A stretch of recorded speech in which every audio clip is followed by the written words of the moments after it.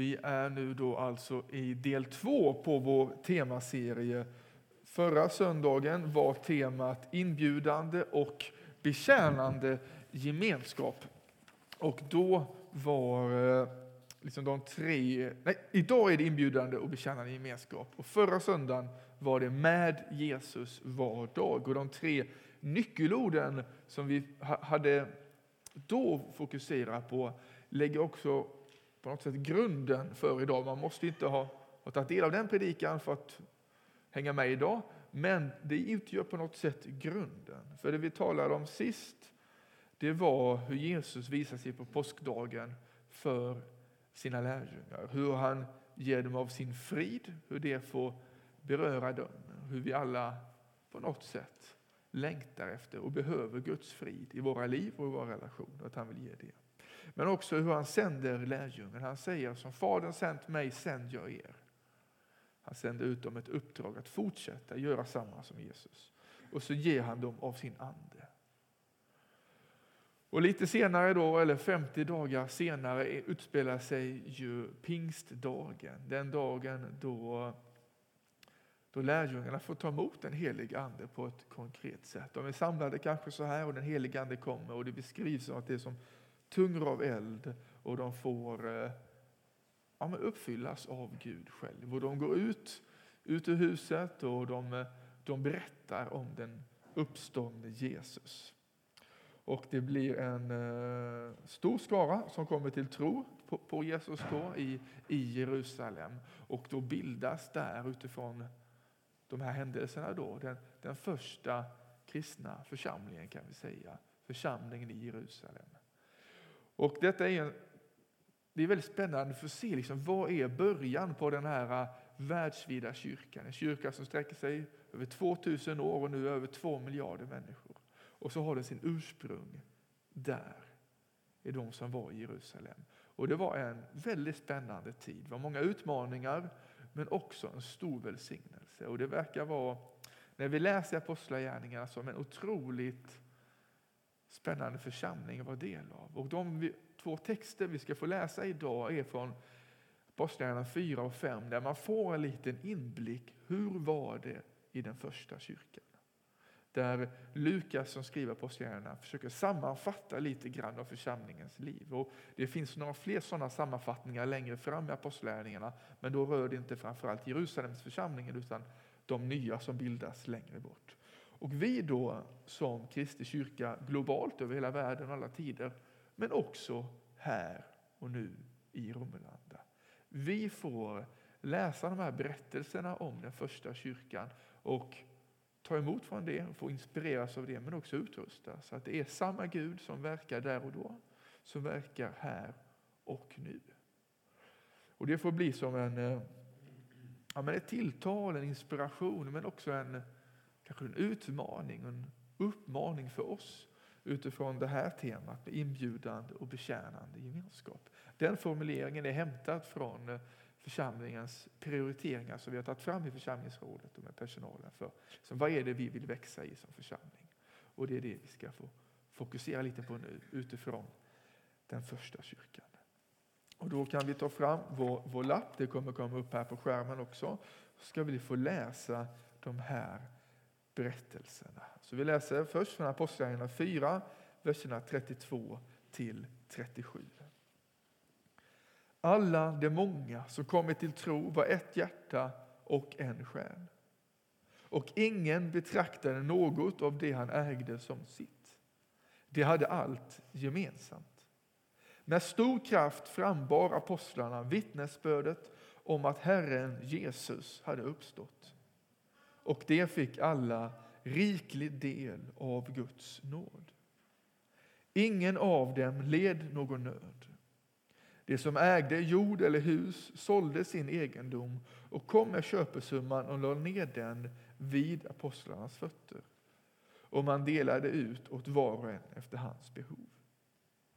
Josef, en levit från Cypern som apostlarna kallade Barnabas, det vill säga tröstens son, sålde också han en åker han ägde och kom och la ner pengarna framför apostlarna.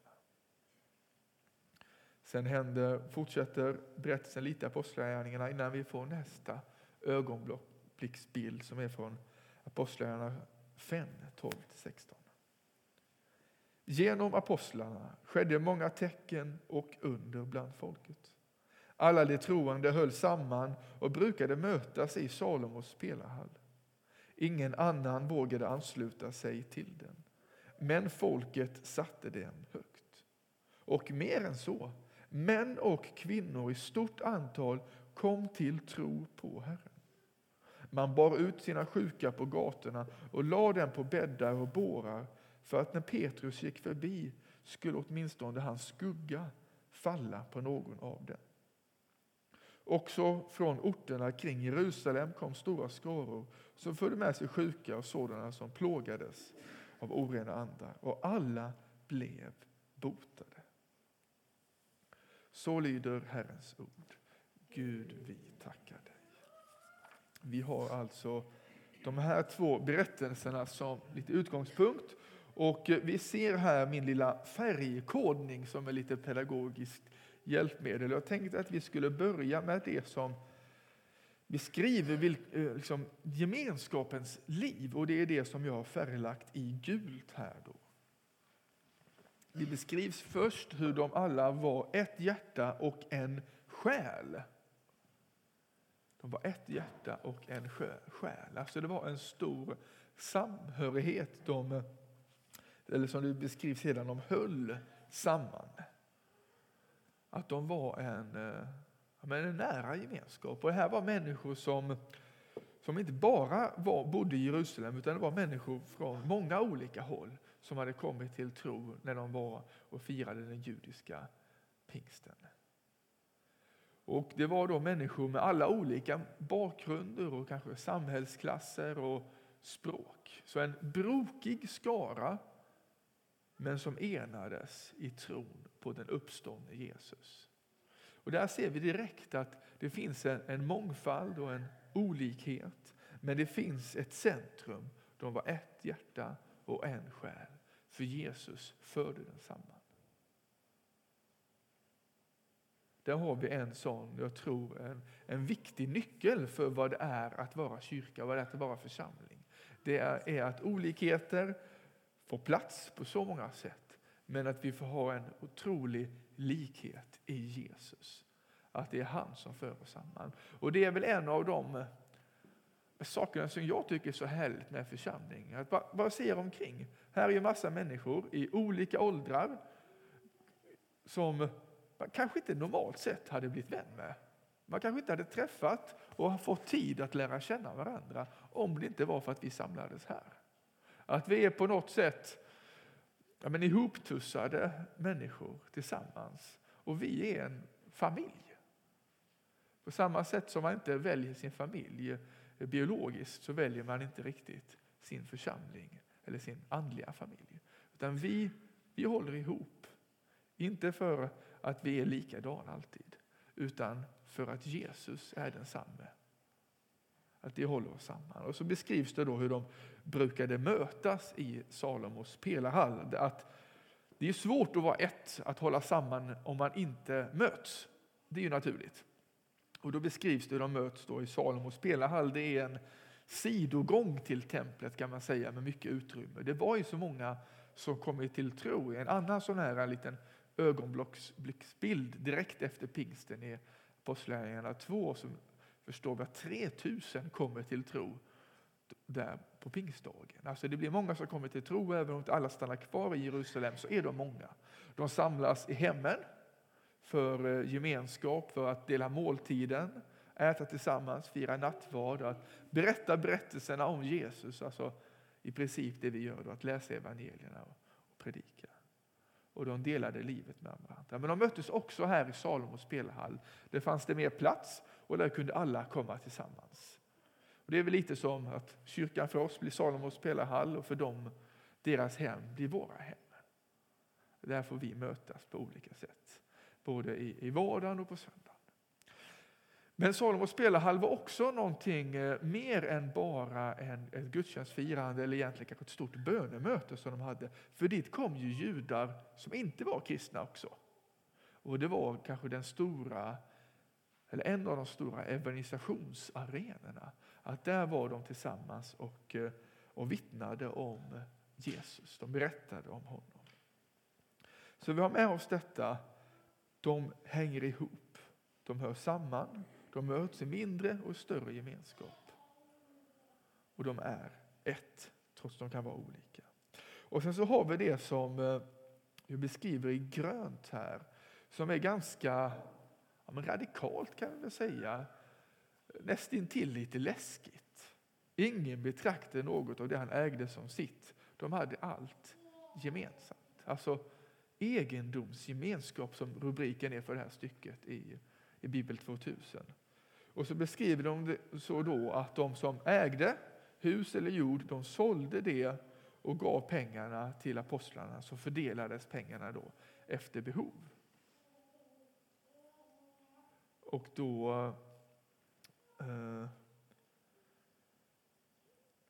alltså det var en otrolig generositet att man betraktade pengar och material inte som liksom egentligen mina grejer, utan alla är Guds. Alla kommer från Herren. Ytterst sett, allting vi har fått är Guds. Han har skapat, han har gett oss en förmåga att kanske arbeta och tjäna till vårt uppehälle. Så ytterst sett är allting Guds. Och då tog de det till att vi delar på allt. Det var generöst. Det får vi säga, va? Det utmanar. Och det är det som är egendomsgemenskap. Lite som ett kloster på något sätt. Att alla delar på allt. Och jag förutsätter att det fanns ju viss form av privat ägande. Man hade väl en del eget. Men det var radikalt generöst.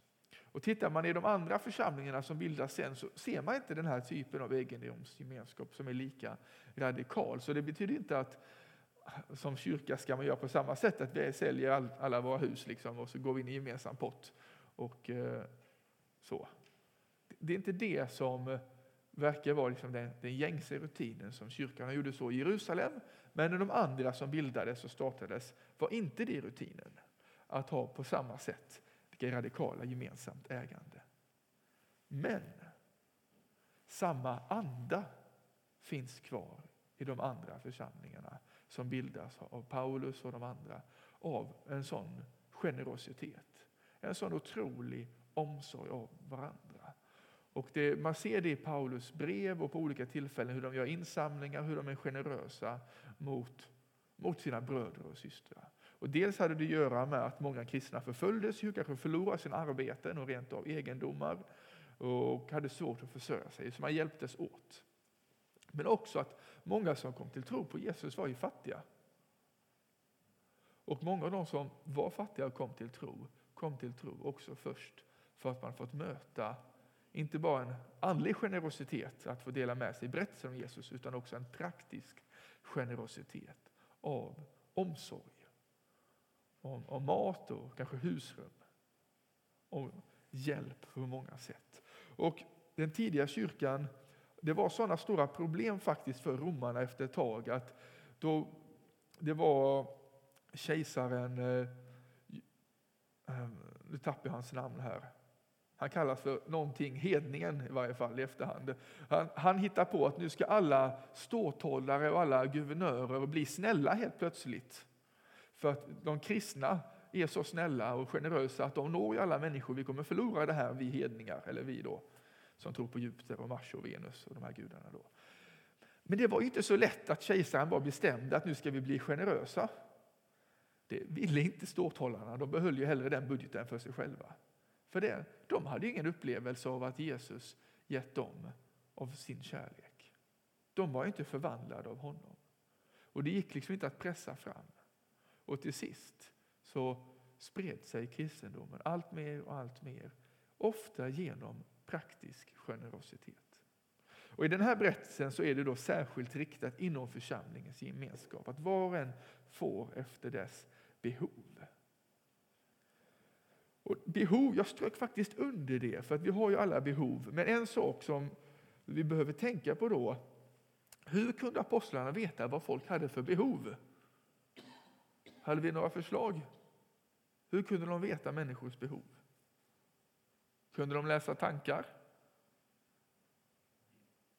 Ja, det kanske fanns i någon form av profetisk gåva att de lite grann kunde ana liksom från Gud. Men vad var det kanske mest? Hur fick de reda på människors behov? De sa det, de lärde känna varandra. Vi måste berätta våra behov. Eller hur? Ibland är vi lite dåliga på det också. Vi kan inte bara tala om att vi ska vara generösa och hjälpa varandra om vi inte också talar om att vi behöver vara öppna med våra behov. Eller hur? Och även i den här berättelsen så gäller det just praktiska behov, och det har vi också säkert på många sätt, men det finns ju så många andra typer av behov.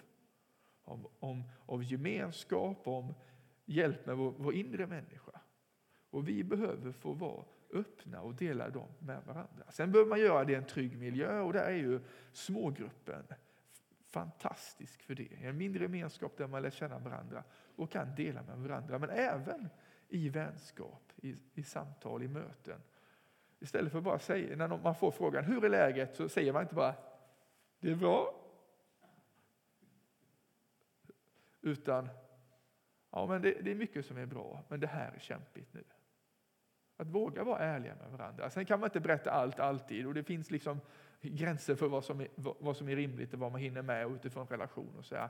Men att vi behöver som församling få ha förtroende för varandra, att våga vara lite öppna, att faktiskt våga vara sårbara för varandra.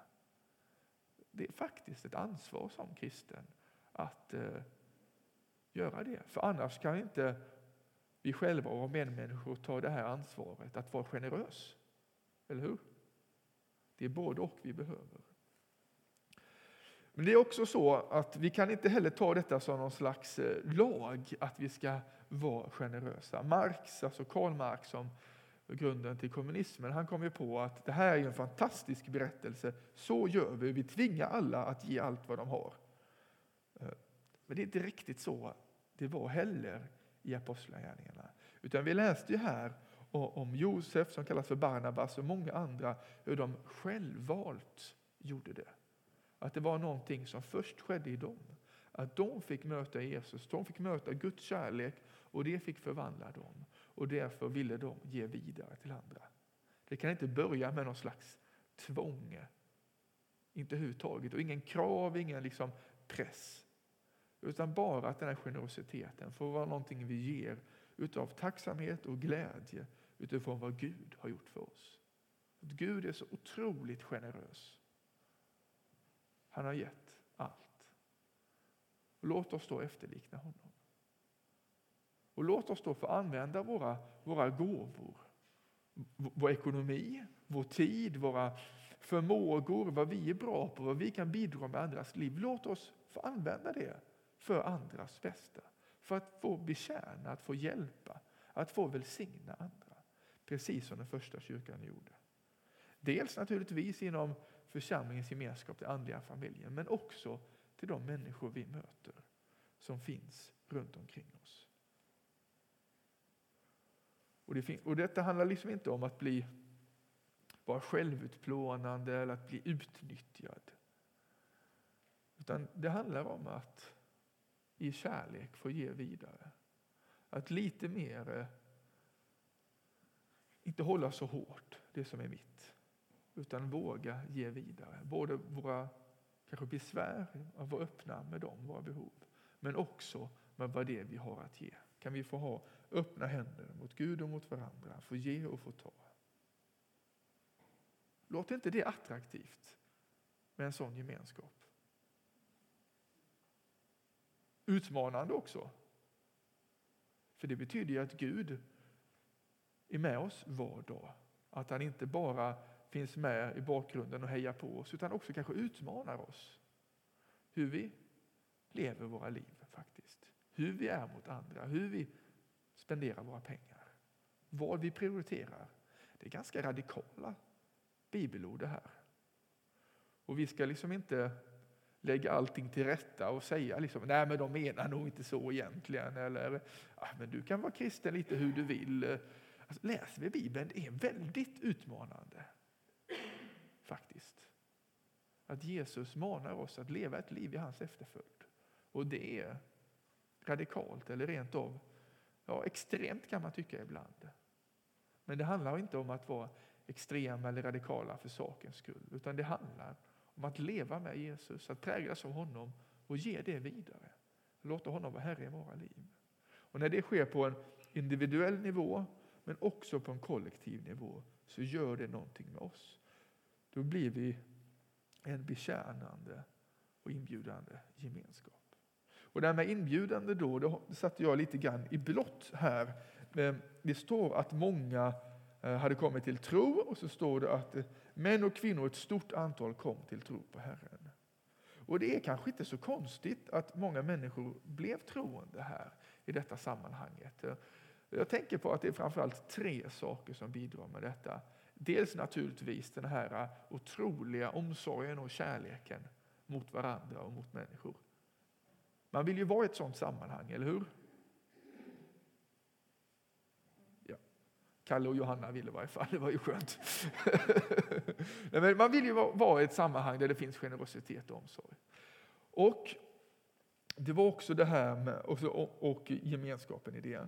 Men också var det så att de betjänade människor i bemärkelsen att de gick ut och mötte människor. Det var inte bara kom till oss, hem till våra hem, där äter vi måltid och delar livet. Utan de gick och mötte människor. Och de var på något sätt där ute. Det står ju så här i den här, är det magenta, man kallar den här rosa varianten, eller cerise. Med stor kraft frambar apostlarna vittnesbördet om att Herren Jesus hade uppstått. Alltså de gick ut och berättade om Jesu uppståndelse, de goda nyheterna berättade de om. Men också med stor kraft, och det är det som också är här i rosa längre ner, hur många blev botade. Alltså att det gjorde skillnad i människors liv när den första kyrkan bad. Och detta var ju strax efter pingsten, och vi anar i apostlagärningarna, alltså den helige ande, han var på gång. Det var alltså sjuka blev friska som regel, verkade som nästan. Det var så vanligt att de som var sjuka blev friska, att människor bar ut sina sjuka vänner och familjemedlemmar på gatan för att kanske Petrus skugga skulle falla över honom. Och då var tanken då att, och detta var ju då alltså människor som inte var kristna som gjorde detta. För de hade sett att bland de här lärjungarna så finns det en Gud som är verksam. Där de går fram, där går Gud fram. Där finns den helige ande med. Och bara de kommer nära Jesu lärjungar så sker det under. Att människor blir friska. Och på många olika sätt. Och man kom från olika orter dit för att få ta del av den personliga förbönen helt enkelt som fanns. Och man kan väl säga att i kyrkans historia har man sett tider där det nästan har varit på det här sättet. Att det är liksom ett otroliga bönesvar och sjuka som blir friska. Och det ser vi fortfarande, och jag har fått se det på gånger i mitt liv. Men kanske inte i samma utsträckning. Det tror jag inte vi alltid är med om. På det här sättet att det verkar som att det var en särskild skjuts av den helige andes kraft där alldeles i början efter pingstdagen. Men det fanns en längtan i den första församlingen och ett driv att få betjäna människor genom bön. Och att människor kom. Så här tror jag är 3 saker som gjorde att många kom till tro. Omsorgen och gemenskapen, att man också gick ut och berättade, men också att man bad för människor. Så kom många till tro. Men det är ganska intressant formulering. 3:e raden i andra bibeltexten står det så här: ingen annan vågade ansluta sig till dem. De var lite läskiga kanske. De var nog lite konstiga, uppfattades de. Och ibland kan man uppfattas som lite konstigt som kristen. Faktiskt. Och det är normalt. Faktiskt. Om vi aldrig uppfattas som lite konstiga som kristna, då kanske vi är lite för försiktiga. Faktiskt. Och dels var det nog då att de här kristna upplevdes som kanske lite märkliga eller lite för kärleksfulla, eller vad är det här egentligen för några Är det en sekt eller kult det här? Vad är det de håller på med liksom? Så det var nog dels det. Men också det här att de ber för människor. Det var kanske läskigt, tyckte många. Men inte minst så var det ju förföljelse mot kristna också. Det var inte populärt att vara kristen bland den styrande eliten och bland fariseerna och så här. Så att det var nog flera saker som gjorde att man men kanske höll de kristna på lite avstånd. Men också att många kom till tro. Men så skrev jag här i grönt. Men folket satte dem högt. Det är ganska intressant också. De var lite läskiga. Men de var högt värderade. Det är lite som folk som inte är kristna skulle säga så här. Alltså de där, eller ni där som är aktiva i Romelanda kyrka. Ja, det är lite konstigt får jag säga ändå. Men det är väldigt bra tycker jag nog. Lite så. Alltså att de sattes högt. Det måste ju ha varit för det att de upplevde som att det de gjorde var värdefullt. Att det märktes att de betjänade och hjälpte människor. Det var inte bara fina ord, utan det blev känt i staden att församlingen, att kyrkan var generös på många olika sätt. De fick på ena sidan ett väldigt dåligt rykte, för de var sådana galna kristna, tyckte de många. Men också ett väldigt gott rykte just för att de var omsorgsfulla. I Stockholm finns ju Sankta Clara kyrka som en del nog har hört talas om. De var kanske 5 stycken för 30 år sedan och nu är det proppfullt när de firar högmässa och de möter väldigt många människor. Och där har man ju haft väldigt fokus på diakoni. Att tjäna och betjäna, att vittna, att be för och dela ut mackor. Och stötta på olika sätt. Framförallt hemlösa och missbrukare och människor i stora behov då. Och Karl-Erik Salberg han har sagt så här att om vi når de lägsta i samhället, de som är minst ansedda, de som har det svårast, då når vi också de andra.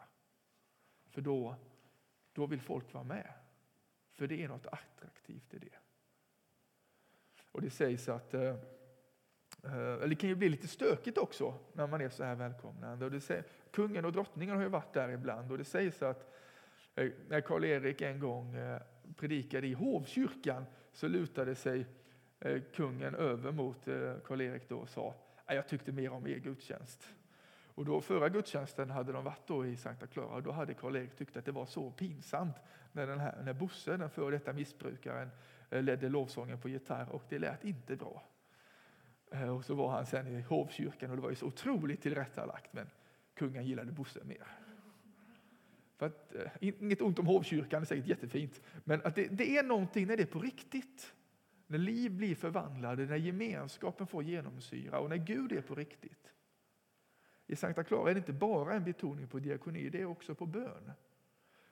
De ber 2 timmar varje dag, har de församlingsbön. Det är ju många som är daglediga så att säga, eller som är arbetslösa i praktiken då, som kommer dit. Så 9 och 3 är det bön, 1 timme varje dag.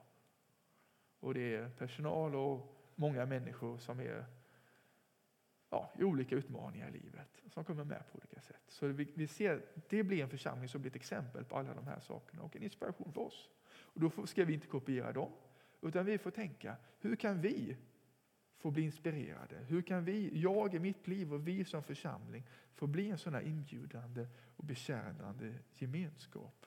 Där vi får be för människor, där vi får vittna om Jesus. Och där vi får, jag kan bara säga något om det där med vittna. Det står alltså inte predika. Hänger ni med? Det stod vittna. Det betyder ju berätta berättelser. Det är en viss skillnad, så känn inte att ni måste gå ut och predika. Det kan ju vara lite läskigt ibland, eller att man känner det har jag inte gjort. Men alla kan vi berätta någonting om vad Jesus har gjort i våra liv. Det var ju det som lärjungarna berättade om, apostlarna, vad de har fått möta med Jesus. Och det var det som de vittnade om. Och det kan vi också göra. Och vi kan få be för människor, och det kan man säga här att det här med den personliga förbönen eller bön för varandra ska inte underskattas. Den verkar vara ett otroligt viktig i församlingen. Att be för varandra och för andra. Både att kanske ha som rutin att man kanske har ett par personer man särskilt ber för varje dag i sin bönestund. Men också när vi träffas som församling, att då ber vi, och vi ber också för varandra. Och vi har personlig förbön och i smågrupper och allt vad det är. Att bönen är viktig.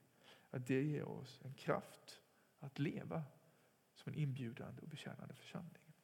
Och då vill jag avrunda med, på baksidan här hade jag 7 uppmaningar då för inbjudande och betjänande gemenskap. Det är ju bara 6 punkter, men be och tjäna hör ihop, vill jag göra en poäng av. Och därför gör jag be tjäna. Och färgerna är lite samma färgkodning som i bibelordet. Så uppmaningen jag ser i de här bibeltexterna för oss idag är att håll samman, be tjäna, var generösa, vittna, bjud med. Och kanske kan det sammanfattas i att vara till välsignelse för andra. Så finns det lite samtalsfrågor man kan ta med sig också in i dagen och kyrkfikat.